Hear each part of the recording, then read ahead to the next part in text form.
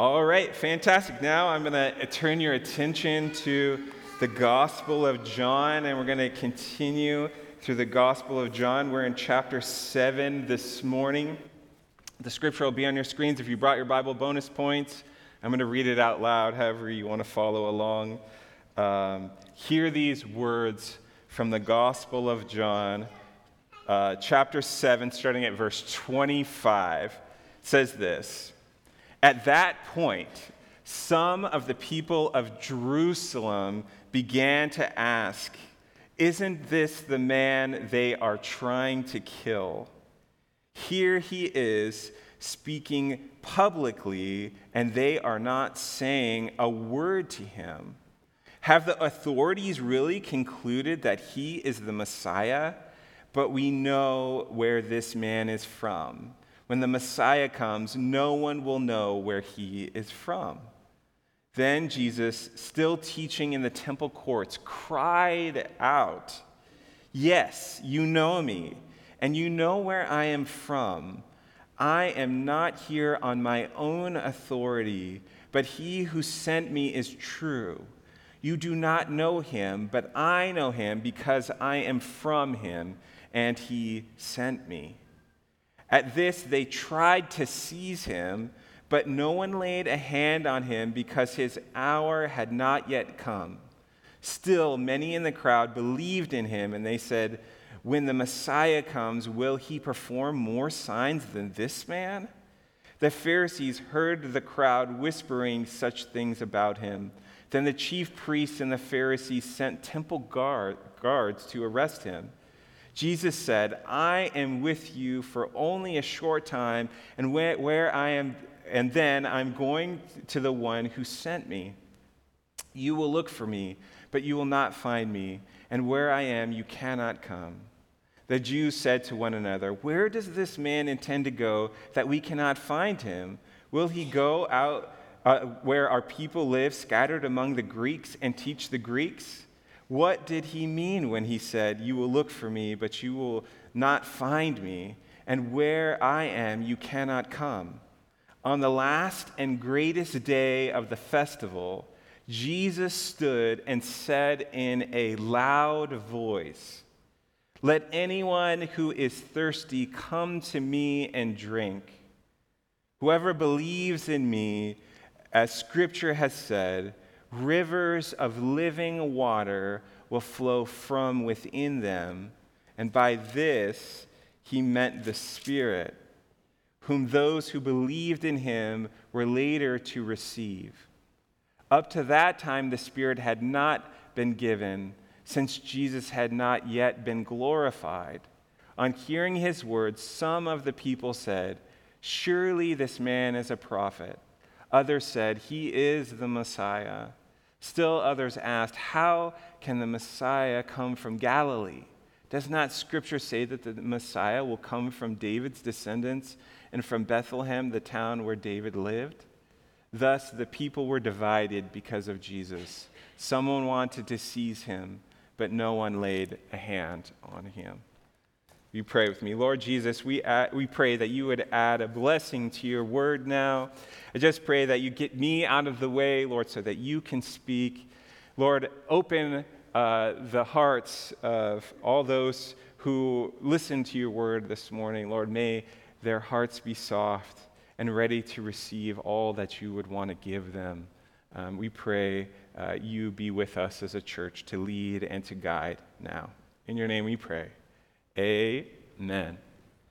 All right, so as Dave mentioned, I just want to give you a little bit of teaching around the background of what's going on in John chapter 7, because the more we know about what's happening at this festival of the tabernacle, the more meaningful what Jesus is saying is going to be for us. So I just want you to hear about the background, and I promise you that it will give you more insight as to why Jesus is saying what he's saying and doing what he's doing. So the Festival of the Tabernacle is one of many festivals that is articulated for the people of God in Leviticus chapter 23. There's all kinds of festivals, and there's ones that take place in the spring, and there's others that take place in the fall. The spring feasts are the Passover, which kicks off the New Year, the Jewish New Year, and then there's others, the Festival of the Unleavened Bread, the Festival of the First Fruits, and then Pentecost.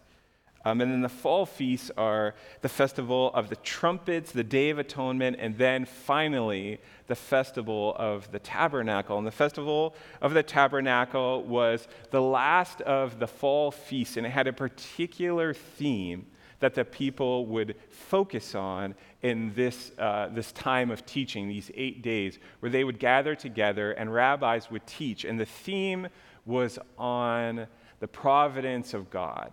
It was on water. It was a prayer and a teaching for rain. And we don't live in an agricultural society, but you could imagine that rain was life, right, for these people. That if they had rain, then they would have crops and food, and there would be no famine. If they didn't have rain, then there was big trouble. Right? People could potentially die if there was no rain. And so they would gather together and they would pray and thank God for the providence of the last year. And then they would also ask God for his providence to care for them in the coming year. That God would provide the food, the rain for the food. And if you noticed in our, essentially the climactic story here in the middle of the Gospel of John, there is a lot of tension. Jesus' voice is raising.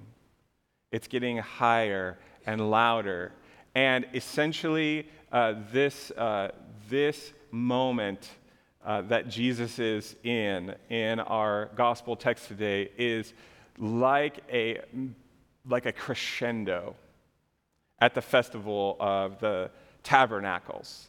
And the thing that's going on in the background that helps us to understand why Jesus is crying out in a loud voice is, if you know a little bit about what happens at the Festival of the Tabernacles, is that on the last day of the Festival of the Tabernacles, the great finale, the last ritual that was done, was that the high priest would take 2 jars that were full. One was full of water, and the other was full of wine. And he would pour them out onto the altar. And as he was pouring them out onto the altar, the crowd would chant together.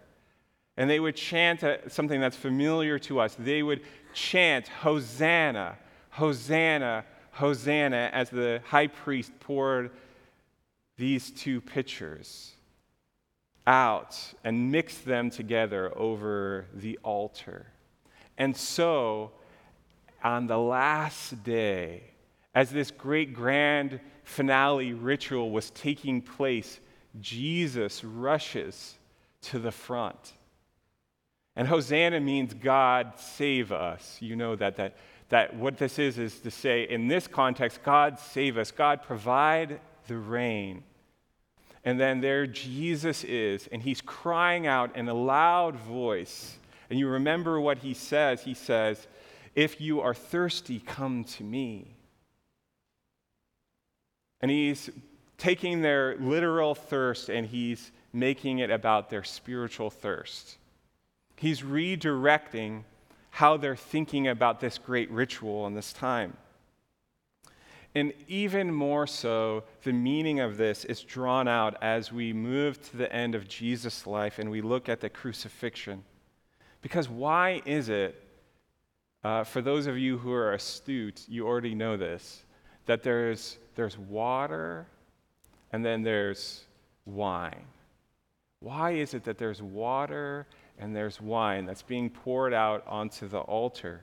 Well, if we go to the crucifixion scene, you may remember in John 19:24, it describes after Jesus' death what happens to him in the Gospel of John. It says, but one of the soldiers pierced his side with a spear, and immediately there came out blood and water.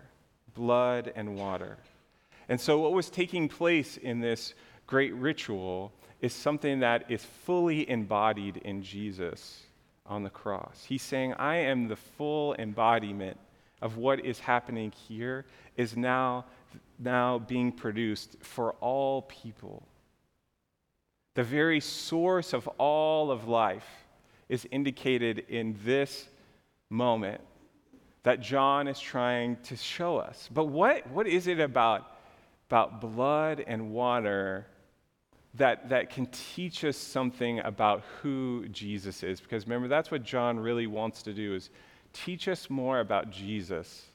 Help us to understand who Jesus really was. And to help me do that, I just need to talk about paradox for 1 second. Paradox is when two things that seem like they should be juxtaposed or different actually go together. We saw an interesting paradox as we went off to Catalina. Maybe you know this one. It's kind of a paradox, right? As we're going on the boat off to Catalina, me and some of the boys were looking out at the window, and we just saw this flying thing that came out of the water. And it was flying along with the boat. It was kind of like flying along, then it'd go back into the water, and we saw another one come out and fly along the boat and go back in the water. It was a flying fish. Right? And it was kind of like mind-blowing that there's a fish that could fly. Like, that's not really what you think about when you think about fish. You think they're supposed to be swimming in the water, right? But this idea of paradox, how does, the way we could say it, how does the great sorrow of the blood of Jesus Christ, representing the death of Jesus Christ, this wine that represents the Jesus Christ, go with the water, the springs of new life, the things in life, the thing that brings life to all of life at the very source? How do these things go together? How are these things that are flowing from Jesus' side out into the world, how do they teach us about how he's the saving one? Well, to help me to illustrate the point, an iconic story about Beethoven. Maybe you know it, maybe you don't. When he was a young man, he fell in love with Enlightenment thinking, and particularly the poetry of a guy named Francis Schiller, who wrote a poem called Ode to Joy. Ode to Joy. We've sung a version of this here at the church. But as he neared the end of his life, he had yet to set Ode to Joy to music. And actually, before he came to the end of his life, before he wrote his last symphony, you may know that he started to lose his hearing. In fact, he almost became completely deaf. And there was a 12-year period between his second to last symphony and his last symphony. And in that time, Napoleon was attacking Vienna, which was putting his whole culture at risk. And also, he had endured many personal losses in this 12 years, and he sunk into a deep, dark depression for that time period. But he still never gave up hope that he would be able to bring music to Ode to Joy. And so the day came with a couple of terrible rehearsals, and there were so many new and innovative things in Ode to Joy that it was like high anxiety as the ninth and final symphony that Beethoven was performing for the audience in Vienna was to come to fruition. And Beethoven stood up and he got in front of his orchestra, and the orchestra described later that he was doing erratic, emphatic motions that most conductors would never do out of great passion, but also out of the sense that he was hearing the music more in his head. And this became most true when he finished. And the silence gave way to one of the loudest applause that has ever been heard in Vienna. And people began to throw their hats and their scarves because they knew that Beethoven could no longer hear. But as he finished, as the orchestra finished, he continued to conduct. He couldn't hear the great applause. He couldn't see the scarves and the hats in the air until one of his violinists took his hand and turned him around and showed him what was taking place. And so many music theorists describe how what's so beautiful about Ode to Joy is that even though it's a testament to joy, it's tinged with Beethoven's sorrow. Those two things belong together. I can think of a moment as a church that we shared that was kind of like this, as we stood outside in the parking lot under tents, and we sang Leonard Cohen's Hallelujah. In a time of great trial, in a time of great sorrow, in a time where things were very sad and difficult. And yet we sang Hallelujah because we acknowledged that the blood and the water go together. Sometimes we think we can't come to church because it's always got to be about happiness and lightness. And sometimes we think that we can't be happy because there's so much sorrow in the world, so much pain and grief in the world. And yet what Jesus teaches us is that flowing from the fountainhead of all of life is how these things together, they belong together. Death and life flow together. Later on, Henry Van Dyke took Beethoven's Ode to Joy and put some Christian words to the song. And I love these lyrics. I just think they speak so beautifully to this idea. Joyful, joyful, we adore you. God of glory, Lord of love, hearts unfold like flowers before you, opening to the sun above. Melt the clouds of sin and sadness, drive the dark of doubt away, giver of immortal gladness, fill us with the light of day. Just two images that I want to use because Jesus says in this part of the scripture that he's really speaking out of tradition. He's saying, as the scriptures say, streams of living water will run from you. And there's no direct quote, actually, like this in the Old Testament, but there is all kinds of images in the Old Testament that speak to this reality. And one of them is from Ezekiel, and I think we have a picture up here. If you remember, in the Gospel of in the Old Testament book of Ezekiel, he's called out as a prophet to look over a valley of dry bones, right? Nothing could be more dry than a valley of dry bones. But then he's told to prophesy over the valley of dry bones, and as he's prophesying, then life is brought back to this dryness. It's reanimated, and the breath as he breathes, the four winds, it says, come upon this valley of dry bones, and they're resurrected back to life. Then right after that, this is a lesser-known passage, that he has an image of the temple, but this temple is different because there's streams of living water flowing from the altar of the temple, and then God tells him to go with an unknown man and stand in the stream. And as he's standing in the stream gets deeper and deeper and deeper until he's fully submerged. And the story and the teaching is that wherever this stream may flow, there is abundant life, wherever it may go.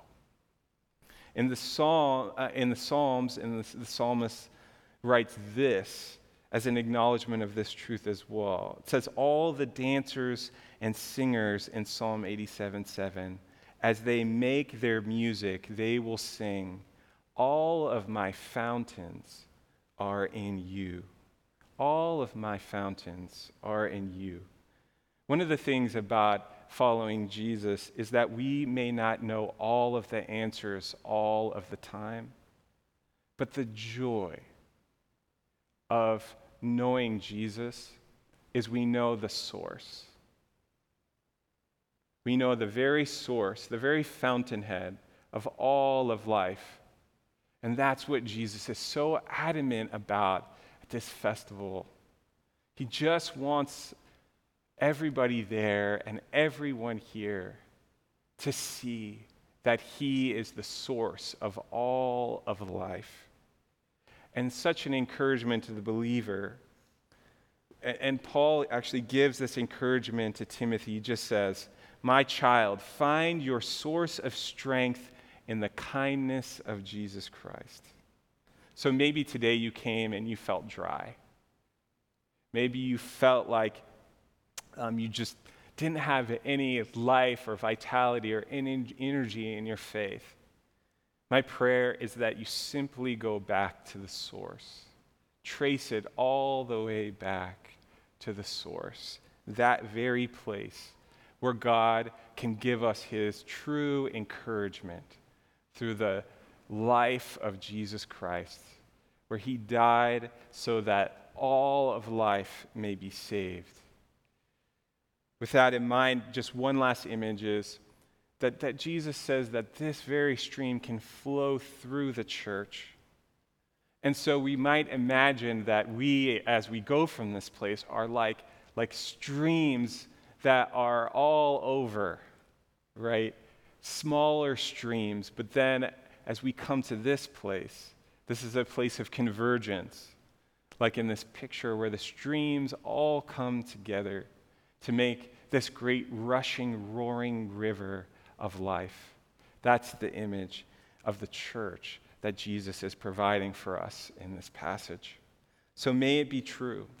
May it be true over us as we receive this great teaching, that if we're willing to draw near to Jesus, that he will draw near to us, and we will know what life is about, true life, the springs of life that belong to him in every possible way. Will you pray with me? Lord Jesus, would you return us to the realization that all of our fountains are in you and you alone, that you are the source of our life, and that you can encourage us today, no matter where we're at, no matter how dry we feel, Lord, that we know because of your sacrifice, Lord, because the water and the blood flow from Mount Calvary, Lord, that we are able to live and to have life. I pray an encouragement today over our church. Precious and holy name we pray. Amen.